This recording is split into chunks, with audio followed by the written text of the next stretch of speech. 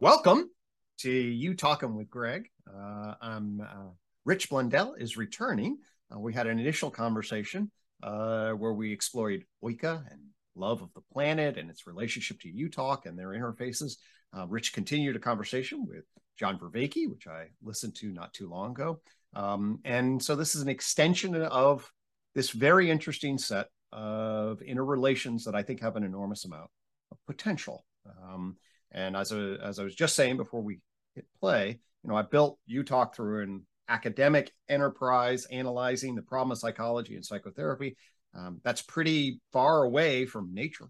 And yet at the same time, what ultimately emerges is what is fundamentally the relationship between the natural world and our psyches. What's the right relationship to that? And I think that there is a lot of beauty in Rich's journey that speaks to a lot of wisdom in relationship to that. And so that's an overarching theme between us. Rich, welcome back. Good to see you. Hey, thanks. Good seeing you too, Greg. We were just talking a little bit before we started recording, and I was explaining to Greg how, just my professional life has sort of flung me into this situation where there's all these opportunities to talk about this stuff in new communities of our population, I guess. Yep. New parts, let's say, new facets of our culture. Lovely. Have suddenly been granted an opportunity to speak about the things that we're talking about in this little corner of the internet, right? In terms of like big ideas, big history, the natural history of consciousness, the natural history of humans, that kind of thing.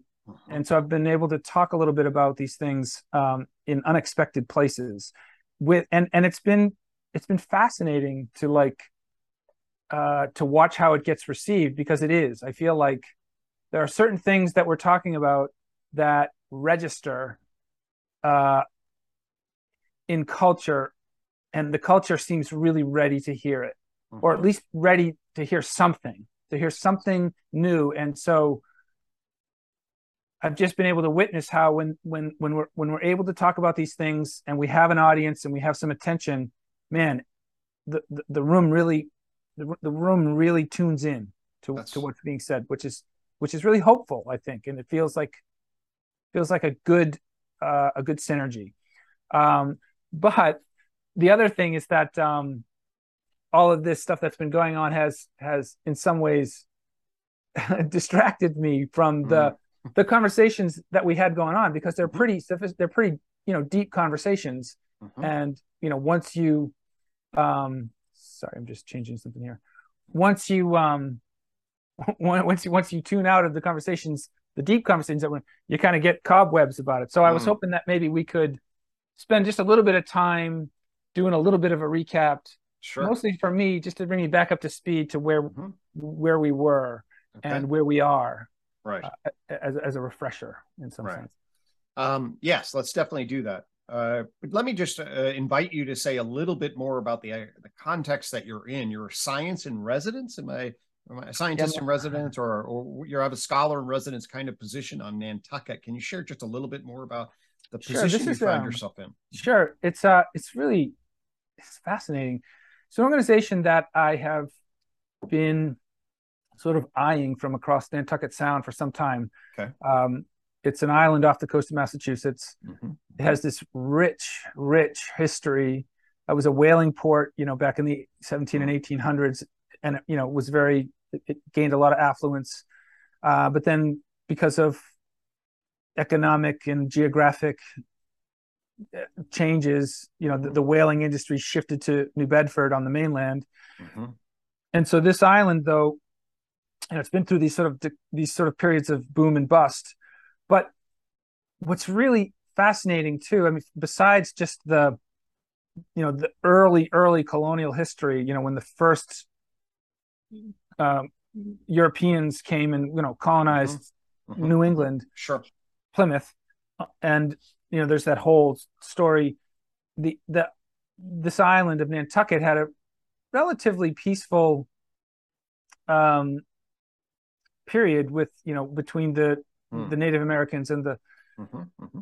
But jumping ahead to the you know the whaling part, what's really interesting is that people who lived here, you know, these whaling ships would go off and sail around the world for years, often a year or more. And in that time, they would take on crew members from wherever they happen to be, you know, whether that's Polynesian Islands or the Caribbean or Cape Verdeans or West Africans, and these people would join the crew, and you know, and they all came with their different skills and things, and there was this whole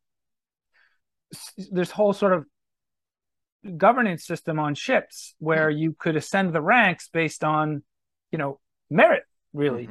And what would happen is that these ships would then come back and they would bring people from all over the world, and they would integrate into this little island community. And so this island community has this really unique influx of people from all over the world who were seen not as necessarily as immigrants, but as like really valued members of meritorious members. Yes. And it was just sort of taken for granted that anybody could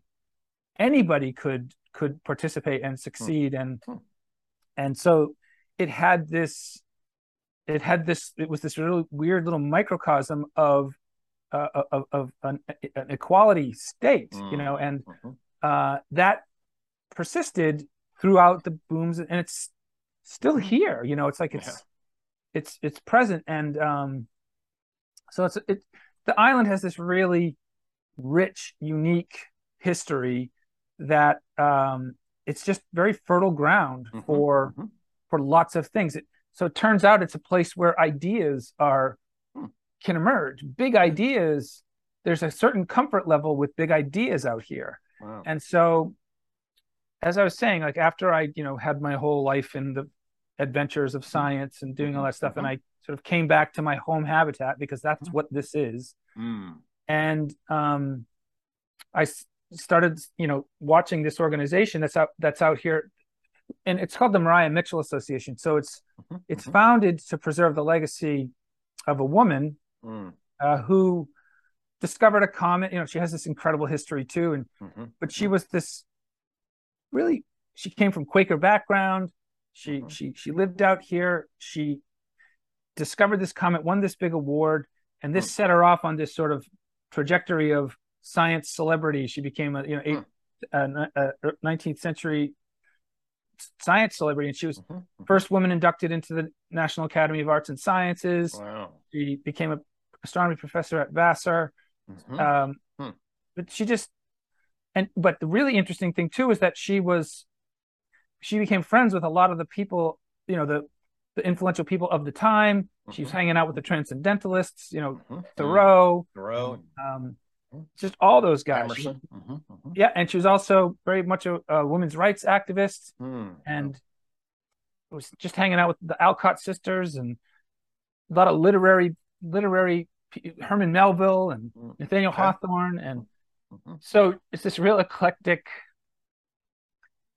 And she's a scientist. She was also very much into nature. You know, there's these stories of her having this practice of long walks in contemplation and observation of nature. You know, what we would maybe today call forest bathing. She was like the original.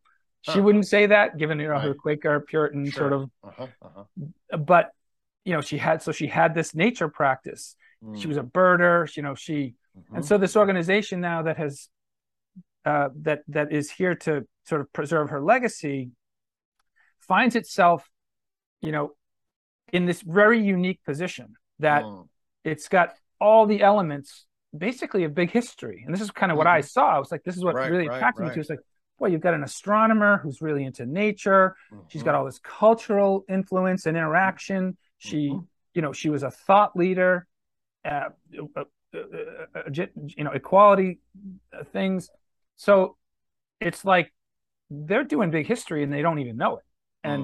And so I approached them, you know, last year and said, let's do something. And so I've now, so we've sort of invented this position as a visiting scientist, as a kind of trial run. Okay. But it's just opened up these amazing opportunities to talk about the things we're talking about. Talk about deep philosophy, cognitive science, natural history, big history, Right. the revolutions in the psychological fields, all these things that we're talking about. It suddenly there's this place that it just seems to fit. It dovetails, and so that has opened a lot of opportunities to. And so I'm finding myself suddenly standing in front of groups of people saying the shit we talk about, and I'm just As in like saying, last night, right? like last night, and what surprises me more than anything is the receptivity to what I'm saying. I'm saying stuff that needs to be said, and it catches. I hear it catching, engaging, and so it's exciting, and we'll see where it goes, But it's new territory for me. It's lovely, and I just think a lot of things are coming together in a way. So I feel a lot of pressure not to blow it too. Like I want to represent what we're doing with integrity, so that and live up to it, because frankly, I'm out of my league in some ways. In many ways, I'm out of my league here. Like I'm really just an ex-fisherman. I'm really just this dude who loves to be on the trail and communing with birds and stuff like that. So it's just really exciting. So anyway, that's lovely. Yeah. Well, that's why I've been sort of like not so much having the conversation. So that's why also why I wanted to like spend a little time. Can we ease back into this and see where we're at? Because I know you're making a lot of progress. Your books come out. I've listened to UTOK 20 stuff, which is amazing. And I want to, dive into that a little bit, but also figure out now how we're advancing this thing, based on kind of what I'm seeing and what I'm experiencing in the world. Where can we kind of go from here? Because it does feel like there's a big opportunity somewhere in here. Amen. Lovely. And that's why I really appreciate you recounting that. So for me, the reason I appreciate you recounting it is like, my journey is, I fall into the ideas. I'm embedded in the academic institution, the traditional academic institution. I think I'm going to follow then the influence of the ideas through the academic institution. And that really just doesn't happen. The way the ideas fall, you say you're sort of right in the right place potentially of a particular intersection of influence and awareness and time and readiness. I'm actually would say that I wasn't in the right place academically. The field of psychology was, sort of like still situated in its, reconsolidated identity of, hey, we're okay with just being a science because we do the methods of science. We're not interested in, big theory still. And they're between a modern and postmodern view of the world, and this meta-modern sort of theoretical integration system is still not structured. And if you don't have the ear of the institution, and if it's not really looking for stuff, it's just not going to pay any attention. That's what I then discovered. And so I kept going deeper and deeper into the analytics of what it is that I was doing and the implications at the idea level. And then, of course, went from the unified theory of knowledge to psychology, the unified theory of knowledge. It turns into a garden and a coin, and gets weirder in terms of. Can I just interject one thing? Yeah. Do you think that like these struggles or these, just these dynamics that you're talking about, which seem they take a lot of, they seem to share a lot of these are generalizable to what's going on across all the sciences, right? Very much so. And it's kind of classic paradigm, even Kuhnian paradigm shift stuff, dynamics that are going on. So I mean, I think you're focusing in on psychology, which is incredibly important, and the field is clearly ripe for it, for the disruption and almost the overhaul. So but do you see it though as part of it's kind of the status quo in terms of science revolutions, right? Totally. It's part of that. Totally. Yeah. So, I mean, the science, if we just do a basic Kuhnian thing, we'll put it in a little UTOK language. People will build systems of justification that legitimize paths of behavioral investment that get institutionalized. Okay. Once you get an institutionalized structure, you have a market structure, you have an organizational structure, you have all of the journals, you have all of the peer review, you have all of the ways in which individuals dialogue, and they build a system of justification which places constraints and legitimization functions on an entire system. Yeah. If you come outside of that with a different legitimizing function that then can essentially deconstruct major aspects of it, the system itself, from a cognitive dissonance perspective, will find anxiety in that. It has to have a strong motive. There's got to be some clear element that motivates the desire to go to that, anxiety. So the system has to be in trouble. If the system's not really in trouble in a particular way, or there's no systematic press upon it, then there's no need to do anything. Now, so from my vantage point, the way the system's structured essentially became blind to the need, so it's not aware of the need, and it is not really experiencing a particular press that's unique. What we're seeing now is there's an entire press that's emerging across the entire modern, postmodern, justificatory institutional structure. So now what we're seeing is an increasing press of the felt sense that our knowledge and institutional structures are just not up to the task in general.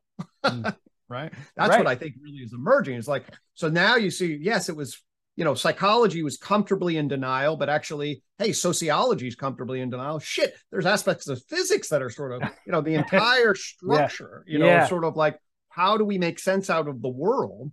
Well, and then along comes, and I don't mean to plug it, but then along comes big history, like here's a framework to like, now let's rethink how we fit into this. Totally. And so it makes sense. It's exciting as hell too, I think. Right. And that's, I actually have been working recently with Tyler Volk. And we've been talking about a big history 2.0. I mean, that's what we're actually thinking about, really engaging ourselves. So I really read his Quirks to Culture and understand his structure. And then now I'm fusing that with UTOK, and I'm helping him understand that a lot of what he says. So Tyler, does the Quirks to Culture, and he's got levels. And what dawned on him is actually there are levels, and there are these realms. There's a physical realm, a biological realm, and a cultural realm. Okay. And that corresponds to Big History's model, but they miss the mental evolution animal realm from a UTOK perspective. The UTOK says there are 4 realms or dimensions: matter, like mind at the animal level, and then culture, person. And you have to get the divisions right. And if we get that right, then the map from the thresholds perspective of Big History gets a lot more specifiable, and at least from my vantage point, a lot more tightly knit between our scientific knowledge and the actual rise, to use Tyler Volk's term, of combogenesis, which is my term for complexification. And man, if we get that right, then the specificity of Big History takes a qualitative jump forward. Yeah, I think we're going to find they're missing more than just that organismic gap too. I think it's, well, yes, I think that the clarity about the gaps on from a scientific ontological perspective is missing. And then I think your insight actually, certainly it corresponds to, at least has deep parallels, as we were just talking off camera, with the tree coin relation. It's like, well, there's the sort of the scientific view of this, okay? And then there's the subjective realization of it in the embodiment of being. Right? I mean, if I listen to your story, you're sort of like, hey, I'm watching this thing. And then it's like, wait a minute, it's not just about watching this thing. It's like being this thing. Yeah. Right? Yeah. But that's an inescapable thing. Once you pile up enough scientific knowledge, that bleeds into sociological domains and physics domains. It's inescapable. Sort of, there's the ontological continuity is inescapable, and well, then it became a practice for you, right? I mean, that doesn't happen ever a lot of Big History, like you. Yeah, which is why, like, sign me up for Big History 2.0, because that's a fight I was fighting the whole way, from day one. And I was there at day one, pretty much, like the first cohort of PhD students to come through the place to do Big History. I mean, I wasn't there at its founding. Of course, they were the original founders. Right, obviously. But in terms of when they brought that field to market, I was one of the, and from day one, there was that mismatch there, which was exciting, because it was like I could see things Clearly. And I'm dealing with historians now that are using scientific language. They're talking about they're not doing science, they're not quite sure where where to position themselves, which was frustrating, because it looked sloppy, in some ways. It's like, wait a second, there's a difference between talking about scientific knowledge and doing science. We know that, right? And there's a difference between doing historical scholarship, good, rigorous historical, and doing science. They're on a continuum, but they're in some sense very, very different. And I'm seeing the same thing now happen, in the arts. Like I have a lot of conversations with artists about, well, why isn't art considered, why isn't it like a more why isn't it a more legitimate source of knowledge, and da da da da da. Well, it's just these are just different activities. But the point, I guess, is just saying that frustration with big history. And look, I'm not like complaining about it because I think it's a normal and noble process to go through. Totally. It's not easy, but it's exciting. Right. And, well, we can think of this as in developmental terms, as far as I'm concerned. Yes. Okay. So that was, but anyway, sign me up for that 2.0 because, with the assumption that it's also going to be 3.0 and 4.0, and it's going to evolve. So where are we now? Like, I listened to your framework, and I think I have a sense it's richer than I can grok all at once. But the parts where I think where I feel the most excitement is actually, there's the deep continuity hypothesis. Where I feel the excitement is the part that's actually a little deeper than the deep continuity hypothesis. Like, at what point do we transition from things happening, in the physical, in physics and or just natural sort of like processes, and the thing that would later come to be called consciousness? Totally. Like where is that? Where do you put that? If you put it anywhere, if there is one, I don't think there is one, but where we put that sort of break between what we think of as purely physical happening and organismic doing, like totally, right? Like right. So UTOK gives a particular structure to that, both the continuity and the discontinuity. Yep. And it affords, I think, a pretty good gripping function on what we know and what we don't know, but affords knowledge in a way that's been cumulative regarding what we know and gets us clearer and clearer, while also revealing and certainly maintaining all sorts of flexibility, potential wrongness in the system. That's got to have a ripple effect in every field that it touches, right? Yeah. Well, certainly, to the extent that we're actually able to network our structures together, and with that sort of epistemic, and I'll come back to that word, and ontological continuity in particular ways that afford cumulative coherence. I mean, to the extent we do that, then you get a ripple effect of change across all sorts of different elements.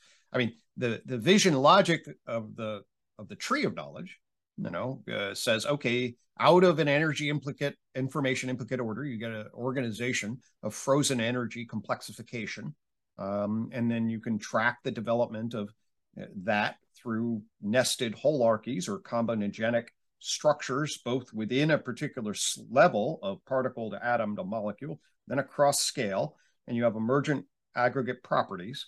However, all of that remains in a potentially what most people would call weak emergence, and then essentially a good reductive physicalist program works from particle physics to chemistry across scale to planets and stars. Okay. But something different happens at the level of life. And UTOK argues that the thing that actually happens is the self-organizing processes, as a function of the negentropic autopoietic structures that we can get into, create a membrane of an input-output structure that actually can be framed as a novel epistemic. Come back to that term. There's a kind of biological intelligence knowing structure. And that we need to understand that biological intelligence knowing structure by bringing an information processing architecture and communication network architecture to explaining it, and to then describe and explain the complex organism adaptive dynamics about how organisms exhibit functional awareness and responsivity in a way that tornadoes do not. Okay, the functional awareness and responsivity is a function of the information processing structures and communication networks. And if you want to understand more clearly, we can get into the details, but the way a system operates on an information processing actually eliminates the capacity to explain it as a function of microscopic particle analysis, precisely because the epistemic function is operating on the macroscopic form and is determined by the macroscopic form. Actually, Sean Carroll, who misses this point, got in a conversation with Anil Seth on it in his podcast, and they actually arrived at this conclusion if you know how to listen to their conversation. And it's actually the correct answer for why emergent epistemic processes, which are depicted visual logic in the tree of knowledge, are not effectively reducible in any way near the same way that chemistry is reducible to atoms. So the short answer to that I would give is, well, there's a complexification process, okay? If you want to take sort of a spiritual continuity, quasi-panpsychic view or whatever, okay, that complexification is there's an integrated information network that does have a trail of continuity. So this is the continuity argument, okay? But there's then a self-organizing discontinuity that is captured by the different cones of complexification as opposed to a single cone. So it's both continuous, continuous, and discontinuous, depending on what aspect we're emphasizing. But the key in terms of what I would say, you use the term consciousness. Well, we have to know what our referent is. The most general definition of consciousness is something that exhibits functional awareness and responsivity. Okay. When you say, hey, that guy's unconscious, what do you mean? Okay, but we've already really solved the problem that, like, in other words, I'm really comfortable with everything you just said. Like, it all, no problem. It's like, there's no controversy here, you know. And if there is one, fine. I agree. Right. So, and actually, UTOKing tree of knowledge is very, very conservative in terms of just sort of a general set of already agreed upon information that is networking together that affords consensus. So, and then there's this residual reluctance, but there's this residual reluctance. There are a lot of reasons for that, but and there's a lot of it's well founded. I get it. Like, you know, we need to be very cautious and protect hard-won scientific knowledge. That's not to say science is the end all, but it just means that, you know, let's not throw out the baby with the bathwater. So we're there. Okay.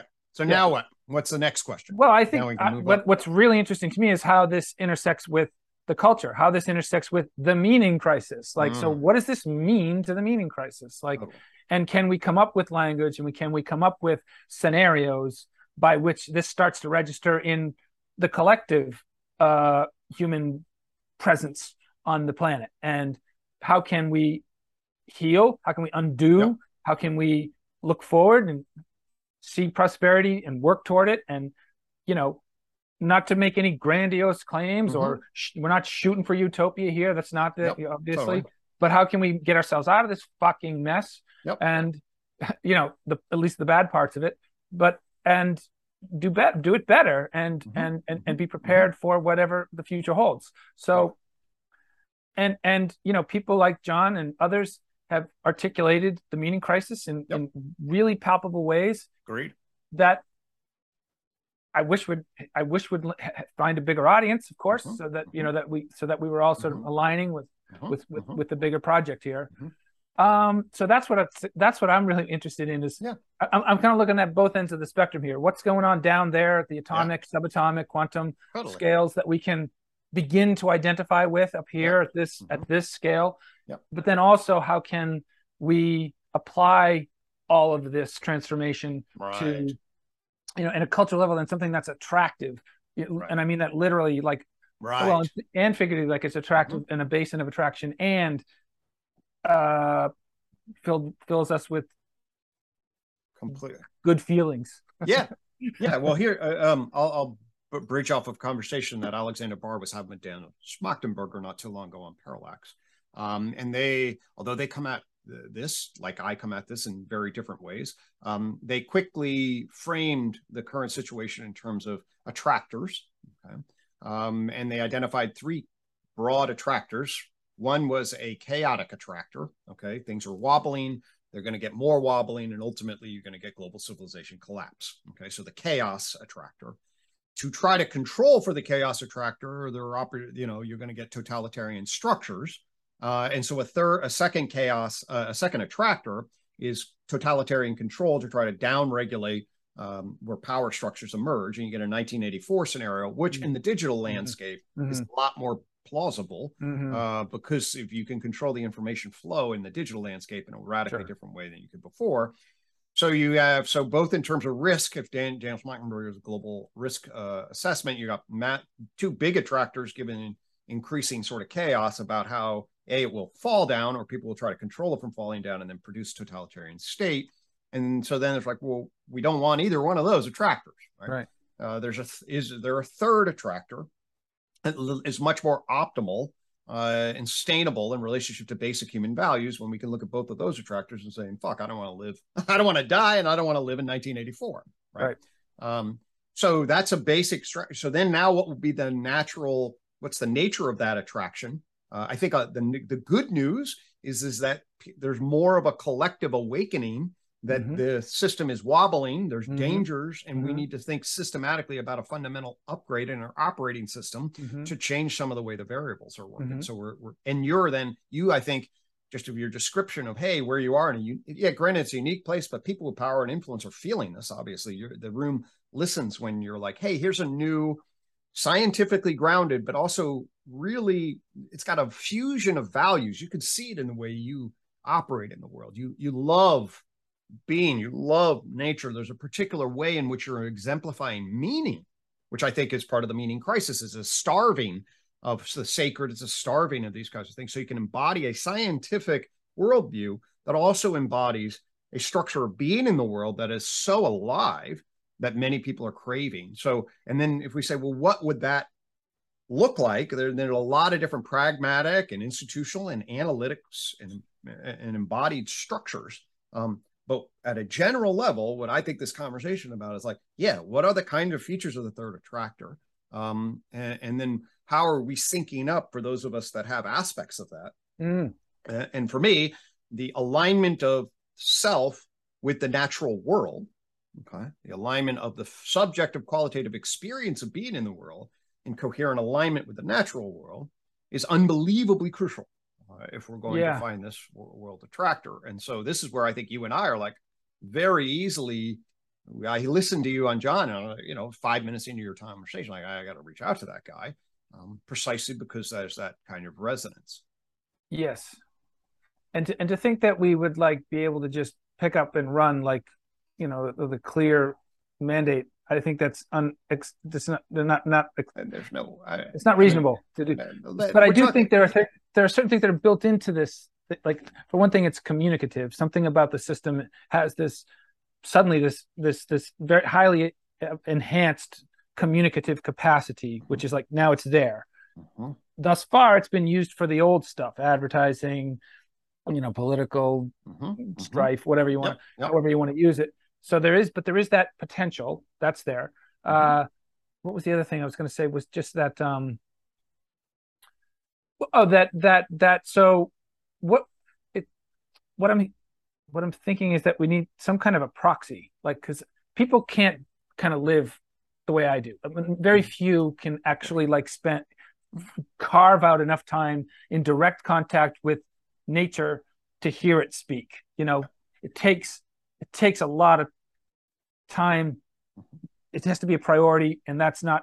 So there needs to be some kind of proxy. And I think your framework, in some ways, it harbors opportunity for that proxy. Like, there's something in there that's attractive that, doesn't mean you have to go get Lyme disease every year, which is an issue. It's just like, fair enough.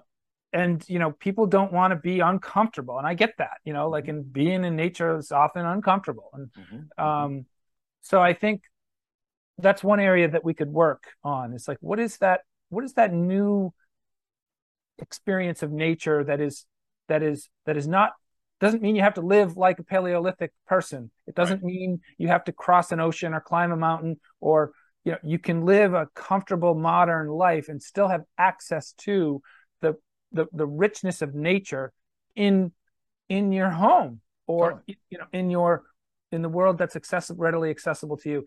And then that can start a relationship.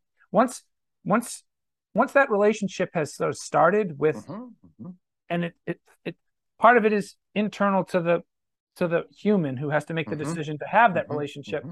But once that relationship starts and the conversation begins, then it's exponential. Like, we're talking about nature here. We're talking about the thing that has created all of this. Right. And so it's an extraordinarily powerful creative force. And so once the conversation starts, it's going to manifest in ways that are beyond our control, totally. Between you and nature.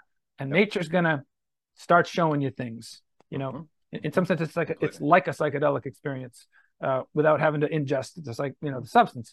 So those are just well, I mean, here's so my relationship to that goes as follows. So if I go back in my development in say 2011, I'm publishing my first book, A New Unified Theory of Psychology, I wouldn't, and if I'd heard you then, the immediate resonance wouldn't have been nearly as apparent, because it's the way my system has developed. Speaking for my own self, my own history, my own emphases. I grew up in a normal suburban home, or that's emphasized a lot of academics, but it's structured in a modern techno system. I'm not. I like going when I'm a kid, get crayfish but it's not, my love of nature is not part really of my own framing, or what I would say, oh, we need to solve the problems. Of course, I don't really understand the global problems in the same way I do now back then. But I'm an academic doing academic things, and then the system grows from a unified theory of psychology into this unified theory of knowledge. And of course, the fundamental conduit was the transformation of the tree of knowledge, which was really this statement about our analytics and our mythos within our analytic propositional knowing that then becomes the garden. Okay. The garden. And then as it becomes the garden, the embodied participatory interaction, to use some 4E cognitive science language, just explodes onto the scene, okay, for me, just in terms of, and then my life is then the metaphor of my life is essentially what I would call a garden fractal. So the garden fractal is, what does my local garden look like? And then what is the fractal garden in relation? And as soon as I put that logos on my system, the transformation to my relationship to the world, and in particular highlighting just what I was blind to in relationship to nature, became much more salient. Wow. That's a cool idiosyncratic origin story. And I think there's a lot, I think that would have resonance with lots of people who we need in this, who we need to participate in this. I'm really intrigued by, I'm intrigued by where you go from here, like the higher numbers on the UTOK 20, maybe even let's get right to the number. Is it 20? I think it's 20. The coin is 20, if that's what you're after. What's 19? The elephant sun god. Yeah. I would like to explore the potential for a crayfish sun god, cool. that this thing, but these moments when we're young and we are, and we haven't accumulated all of the cognitive conceptual stuff, and we're back with the crayfish again, and that's, I feel that too. Like I'm very much in touch with the phenomenology of that child being without all of that. And so I think that there's something potential there. There's some potential there. Well, shortly after I built the garden, I connected with an early educator and an instructional designer.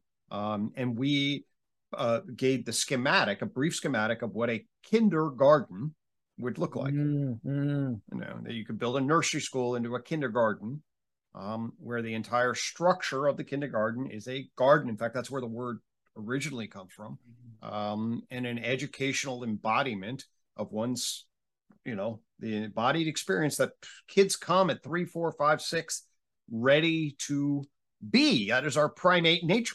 Yeah, right. in relation, and then we stamp it out of them, so we get them socialized into the technocratic linguistic propositional world. Yeah, that is the current structure of our socialization systems, and that needs a fundamental reset. That means that we need to rotate that, and of course, a number of educators have sort of seen that. But that's in the garden.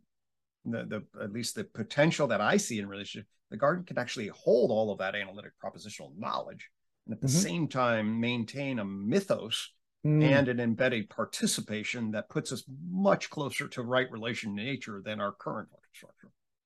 Yeah, it seems there's like a process of, you don't have to jettison all that we gain. it's not the problem. It's only the problem when it's held to the exclusion of the 6-year-old. And so then it's really just a process of, in some way, recovering the memory of the 6-year-old.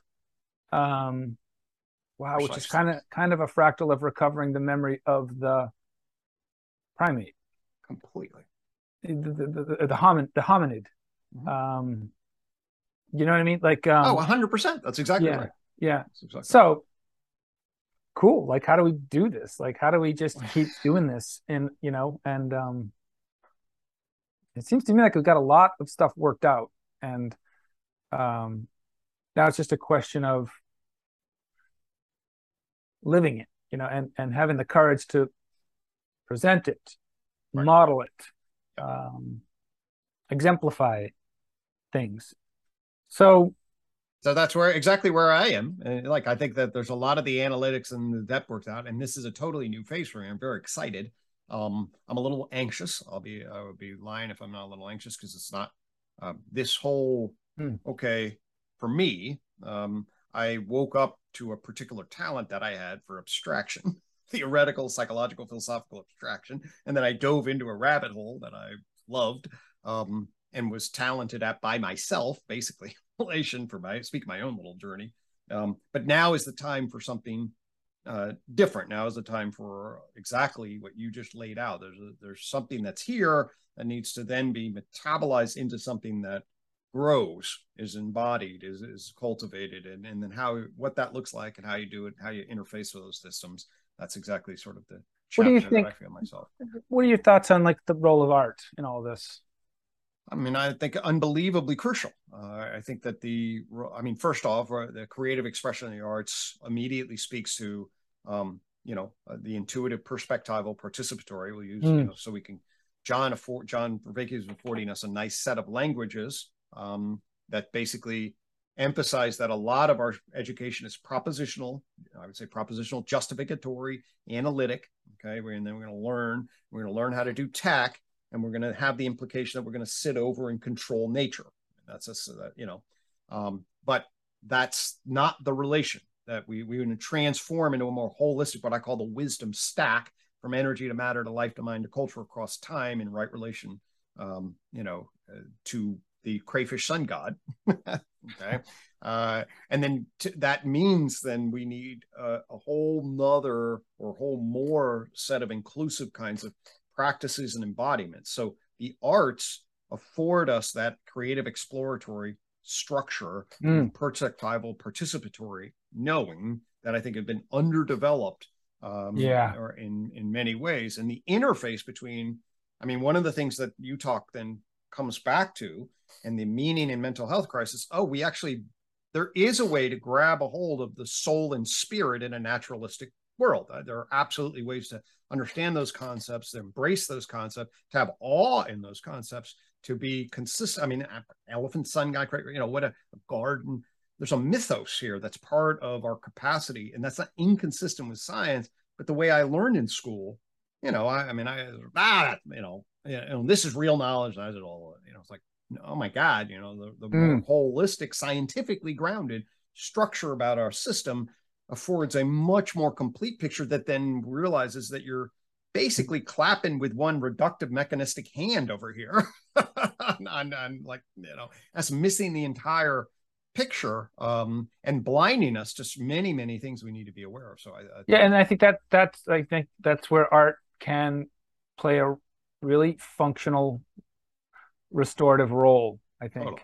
Totally. And when you put it that way, it's making me think about the work that I am doing with artists, and how, there are certain artists that have, they're highly talented. There's a lot of really talented artists out there, but that are so far from this understanding, that they're, for whatever reason, their lineage, their training, their expectations, whatever it is, shut them off from this deep openness to collaborate with nature. But then there are other artists, with also highly talented, that are, for some reason, something happened, some event, some particular scenario of things that happened that actually left the door open. And I think that's probably a really important and really valuable area to plumb at this point. I would totally agree with that. And so it's really, and part of my work is to try to find those artists that have those sensitivities, that have those sensibilities and talent, of course, and passion and energy and creativity, and find those that are willing to like work from less of a sort of idiosyncratic egoic artist position to one that's more continuous, to one that's more, that has some way of establishing the continuity of the self with the world. And then in there becomes this little portal through which world can speak through artist. Artist being an integral part of it, of course. That's inescapable. But and then through that relationship, begin to infiltrate culture, and have conversation around it. This is what's actually happening. It's actually quite beautiful to see. I didn't plan it this way, but what I'm seeing is like with the specific artists that I work with, it's fascinating actually. There's one artist I work with, Rita LeDuc, and she we connected just sort of kind of this very haphazard way, or just this sort of like fluke of a thing. But we realized that we were both onto something. Her practice, which is really unique, I think, in terms of the way it highlights the inactive, it highlights an inactive process where she creates this wooden frame, and puts this clear sheet of plastic on, then looks through the plastic at some aspect of the world. It could be urban, but lately it's been nature. We've been using nature, and she projects, her perception through it, and then pulls it forward to the screen, creates, like what looks like a piece of art. It's got all the complexity and the texture and all the light, and it's abstracted in some way, but it's also very much grounded in a particular perspective of the world. And then there it is, like it's on this representational surface, which really, I think, reveals the homunculus. Like suddenly you find yourself looking at the representation of the world on a surface that's external to you, but it's easily transferable to the one that's actually that we feel internal, right? Like, right. And it's sort of like, pay no attention to that homunculus on the surface. Like it reveals that there is this, and then you get into this infinite regress of like, well, wait a minute, who's the what homunculus is looking at the homunculus? And then what you've done is in some way temporarily evicted the homunculus. So her process is like deeply inactive, and since it's happening in nature, and this is really cool. We've done a few workshops, and I watch her, teach this to participants, and I get to just sort of sit back and observe. And what I observe is people, as they do this, they go, they in some sense disappear, momentarily when they're in that space. They have sort of relinquished ego long enough for the world to speak. And so they're enacting this whole process, and then there's a whole other sort of thing where the artist comes back and takes that piece, basically deconstructs it, tears it down, reassembles it, and then there's this then the fine artist surfaces and starts recombining textures and colors, and I'm in the whole time I'm observing this, I'm watching, we're exchanging ideas, we're having deep philosophical discussions, we're usually in the woods together, so we're like, we know these places intimately. And so like the work she's putting out now is this, there's been several pieces that she's put. We started with this one that it's called Life Cycle of a Mushroom. People can look it up. But now the stuff she's putting out now, she's going back to we spent like 12 days in the forest, doing these practices. Okay. And now the stuff she's creating is like, it's bringing me back too. Like she goes back in her imagination, brings me back, and I see things. Like I remember this one spot, like and the way the light plays in this little valley and the way it accumulates, and then there's this boulder that's in the way, and then all this stuff was, and I'm like suddenly back in the forest too. So she's brought me back in this sort of abstracted way, but it's highly phenomenological, highly creative. But anyway, the point is just that what's going on now, sorry, I'm going long on this, but we're starting to have this conversation in that world that has not been had before. Like, we go to these galleries and we talk, and it's like we're speaking another language for the most part, which surprises me, because I would think that everything's fair game in this, but it's not. There's all these structures and restrictions of the art world that are still present, but we're trying to we're finding ourselves up against them. Okay. But what I think is that there's a conversation happening on the periphery of the art that is like that proxy. It's perhaps that's the proxy that I'm thinking about, like that we can start to have these conversations around art, where artists who are tuned into this thing can then present opportunities for people like us to have language engagements with the artistic world, and who better to create culture than the artists? Isn't that what they do? So it just seems like there's glimmers of what's already happening. I love that. Yeah. I don't know if that makes any sense or not. Oh, it makes total sense. I mean, and then sort of in terms of like interface. So these proxies that would afford this sort of science, art, science, spirituality, knowledge, culture interface is, I mean, so the UTOK diagnoses us as living in a chaotic, fragmented pluralism. Okay. So we're the knowledge structures are siloed and isolated, and they don't cohere together to coordinate is an ought in an embodied way that makes any general sense. Instead, we just basically get placed in the institutionalized market structures, and then are left on our own to try to make sense out of what real meaning and value is. And so we need the glue functions. There has to be, we have to then reconstitute ourselves into a coherent, integrated pluralism, and bridging. That's what I feel like when I'm speaking and something comes out and I feel it register. I feel the room shift.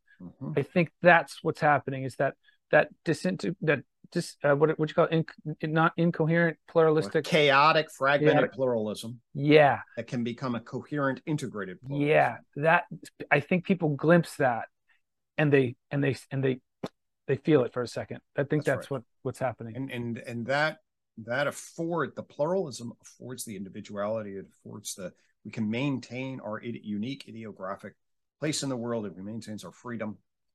We can then integrate. It means take different parts and differentiate. Coherent means you place them in different parts, and then there's an overarching pattern that's orienting. And it's that is what we need, just at a basic relations of the parts kinds of system, as opposed to the structure. And for me, I'm always, on my training and things like that. So I hear that. Okay. And first off, it's beautiful. Okay. So you have the intersection of sort of a science, big history, and nature and art. Okay. Which in the academy, as we know, is like, that's not happening. There's no department. There's no department embodying that. We're not living that. We're not conveying that to ourselves. And now I think we're at, as our knowledge systems and as our awakening and as where we are, understanding where we're coming from, about the socialization of the modernity and what it did to us, and the awakening, and we need to fundamentally evolve.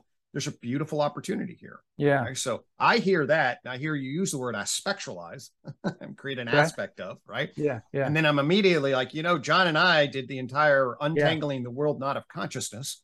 The frame that your artist is placing around that, well, that's adverbial qualia. Okay. And the pull is adjectival qualia, which she pulls out and places in the frame. Okay. So, that's the here-ness, now-ness, and togetherness that creates the index function. That's adverbial qualia. And then the properties that pop out are adjectival qualia. Okay. And so now you take the homunculus and you shake up the homunculus, right? And you get the person dropping the homunculus. But actually, you could sort of put the witness function back in to the structure. And actually, you do have an ego that's kind of a narrator on top of that.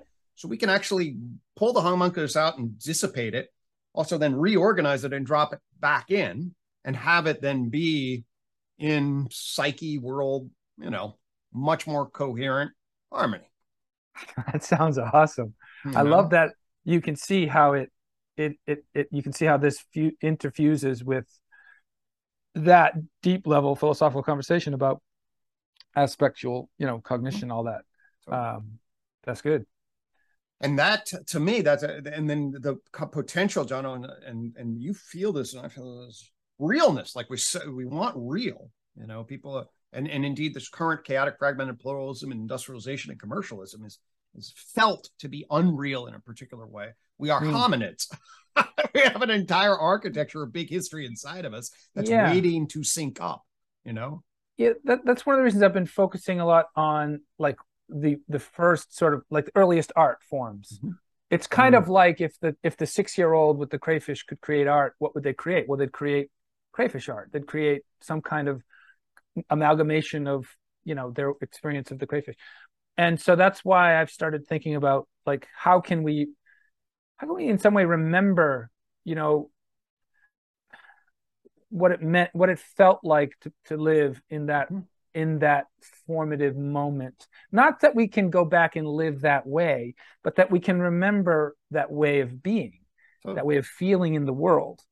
And, you know, without having to actually forfeit all the comforts of modernity and, you know, the beautiful knowledge that we've gained, but we can somehow restore, you know, Paleolithic, Neolithic sensibilities in modern art.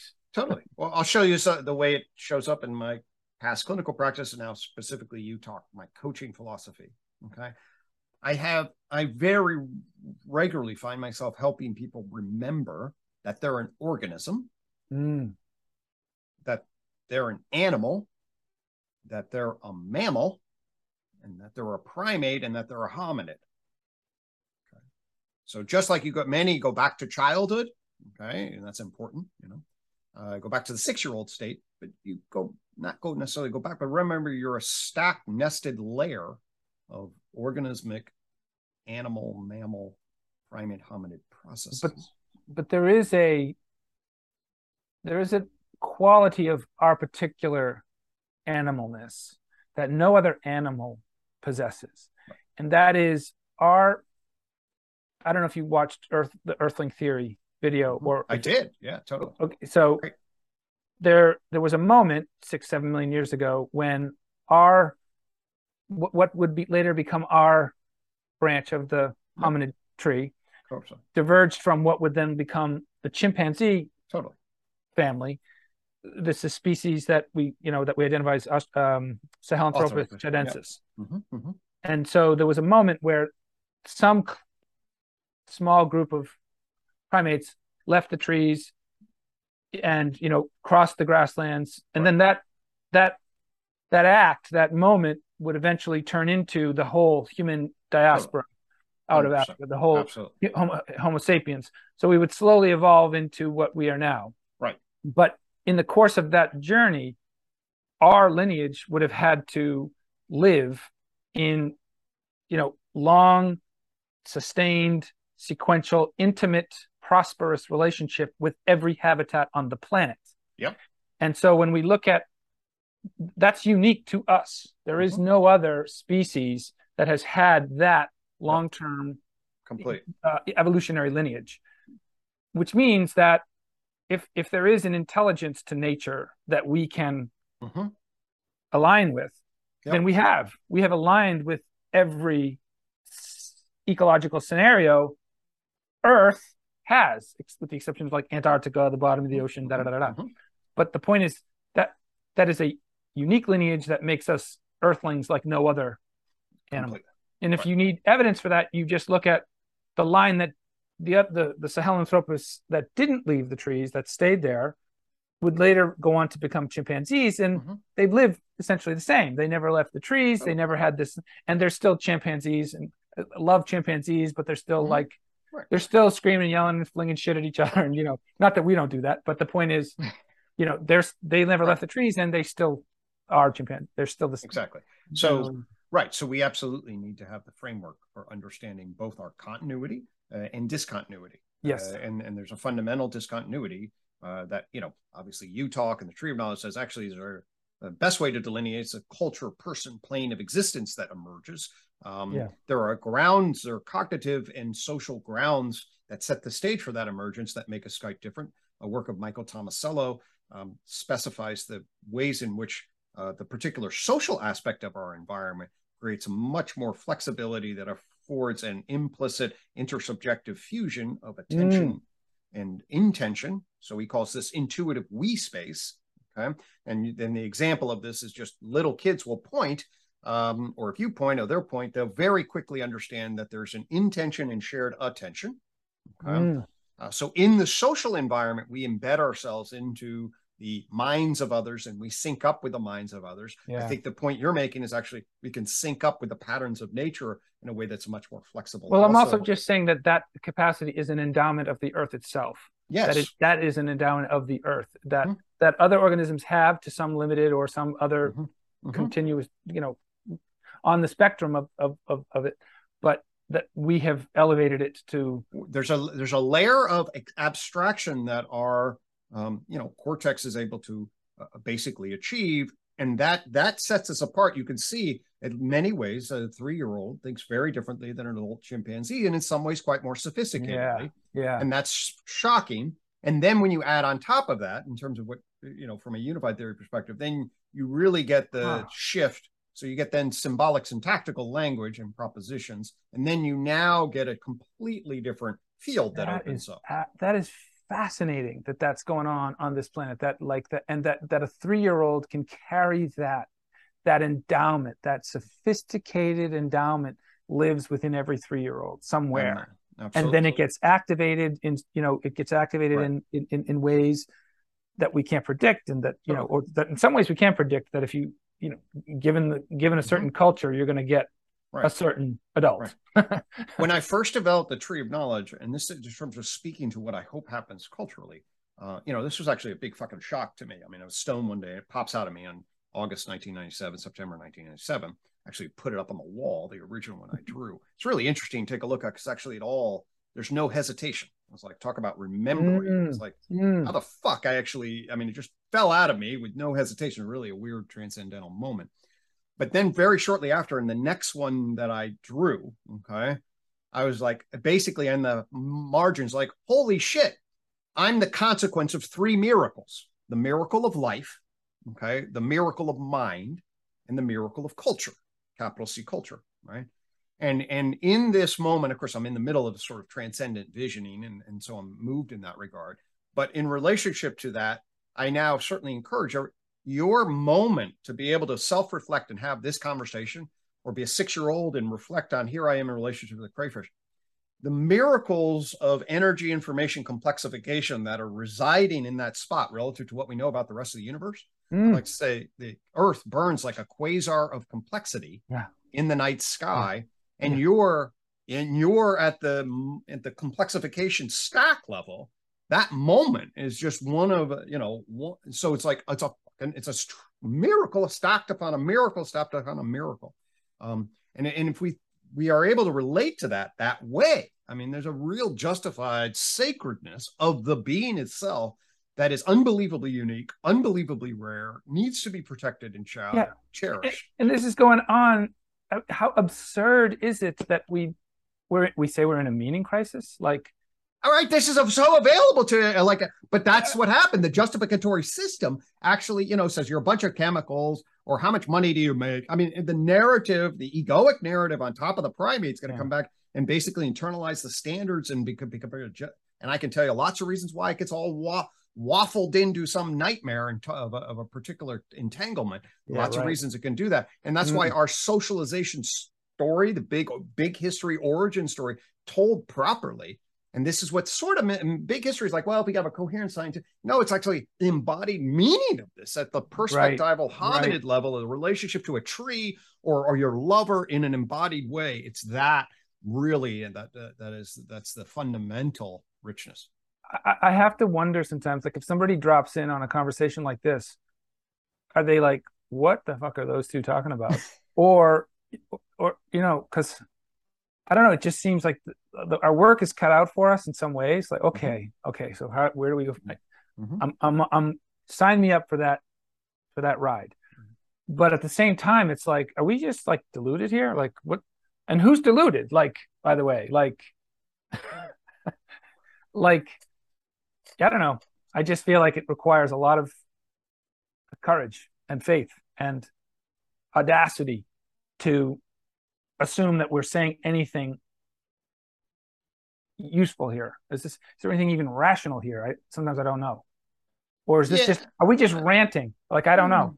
Yeah, I don't. Okay, I'll say I don't feel that way. I mean, at least I'll speak for myself. And part of this, I will say, I mean, I do come from a very strong scientific background with a fairly skeptical, analytical professor father. So I definitely, UTOK is designed to answer the question towards the skeptical academic. I mean, that's what it is fundamentally designed to justify itself in front of the heart. You get me, the physicists, the biologists, the psychologists, the sociologists, and the ethicists, and get them in front of me and throw lawyer-like questions to attack this thing. This thing is designed to withstand that level of critique. That's what it's structured to. Sure. And I think, and at least we'll see whether it can. Now, I do feel like, oh my God, this can really make a difference.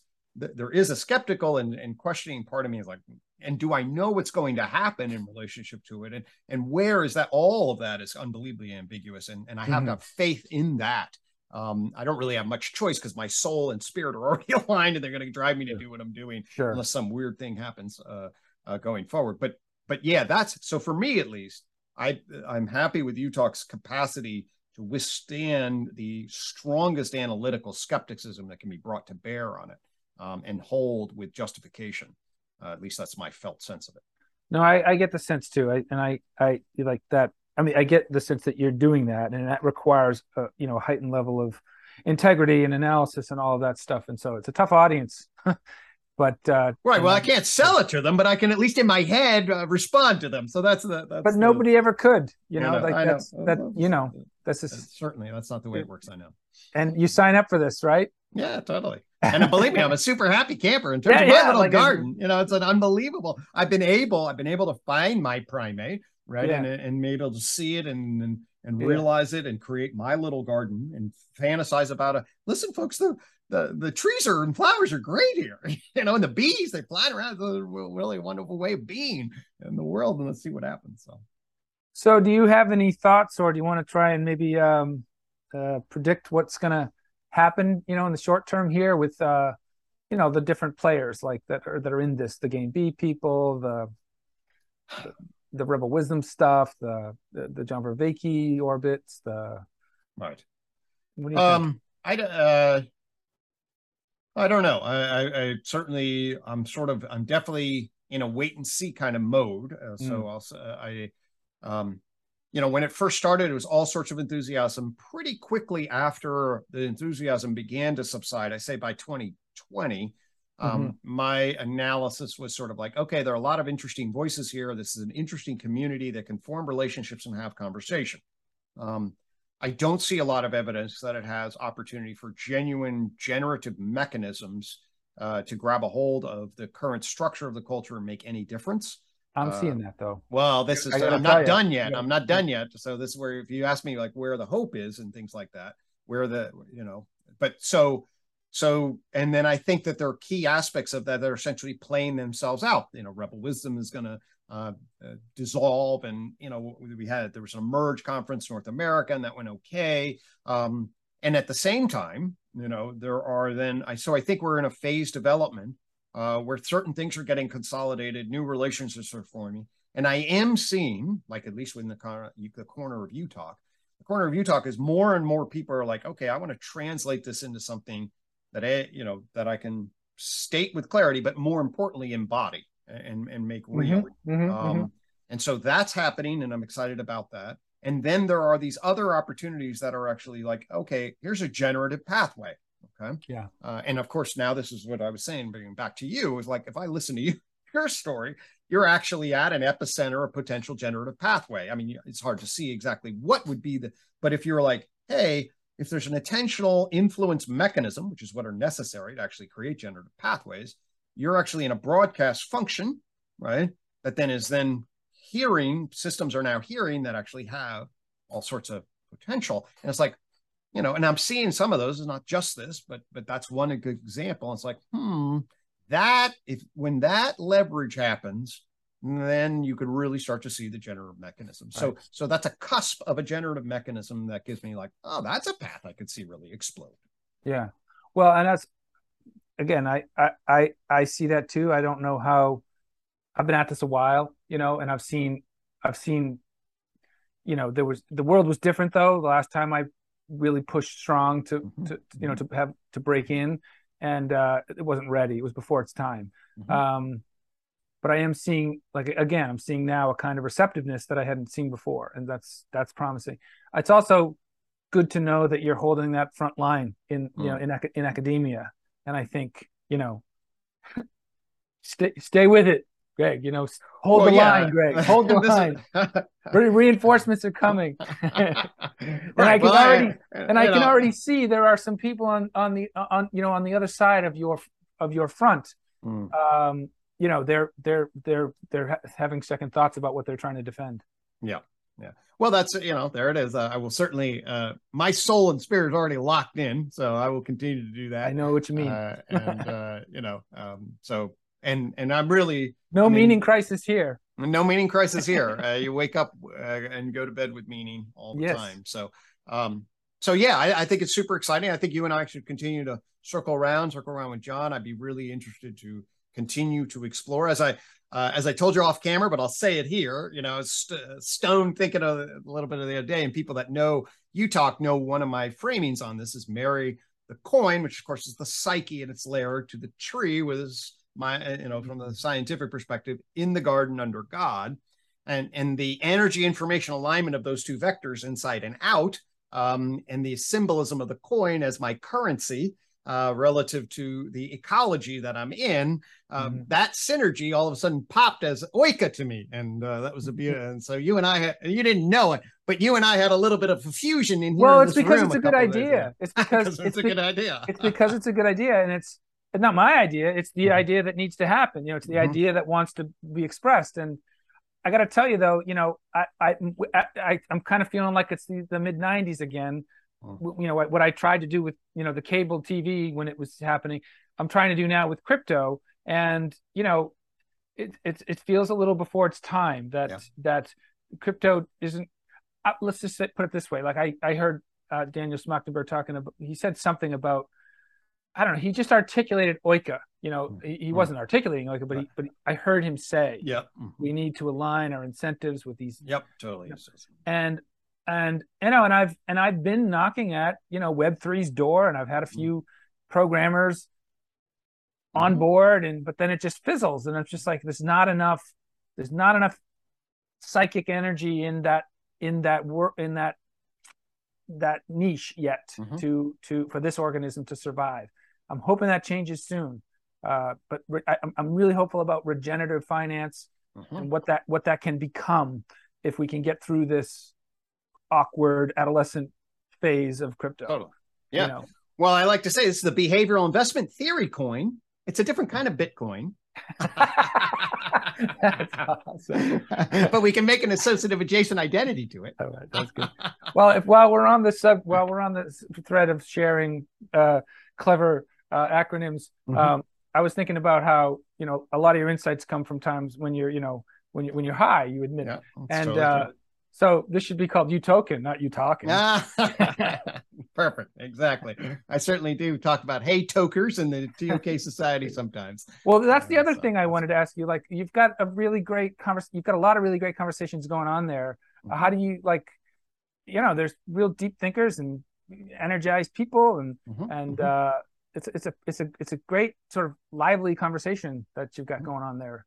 That's there's some developments there. No, I mean, there's some. Yeah, I mean, so the system I think is in a particular, again, sort of phase of evolution at the level of, so now a lot of my intellectual focus is getting this book done, the problem of psychology and new vision for its solution. I have that now basically done.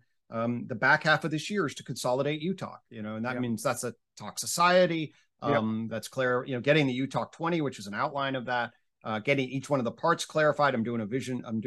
I'll probably be slowing down UTOKing with Greg and creating what's called Now UTOKing, which is a video series on definitions and key concepts. So I've generated 6 of those, 5 to 10 minutes each. There are 40 of them we've laid out, and I'm working on that. So what I mean by that ultimately then in relationship to like the societies, like we need to shift where the energy of the conversation is. We need to create another layer like of a newsletter. We also need a conference. I'm planning potentially a Talk Society conference in April.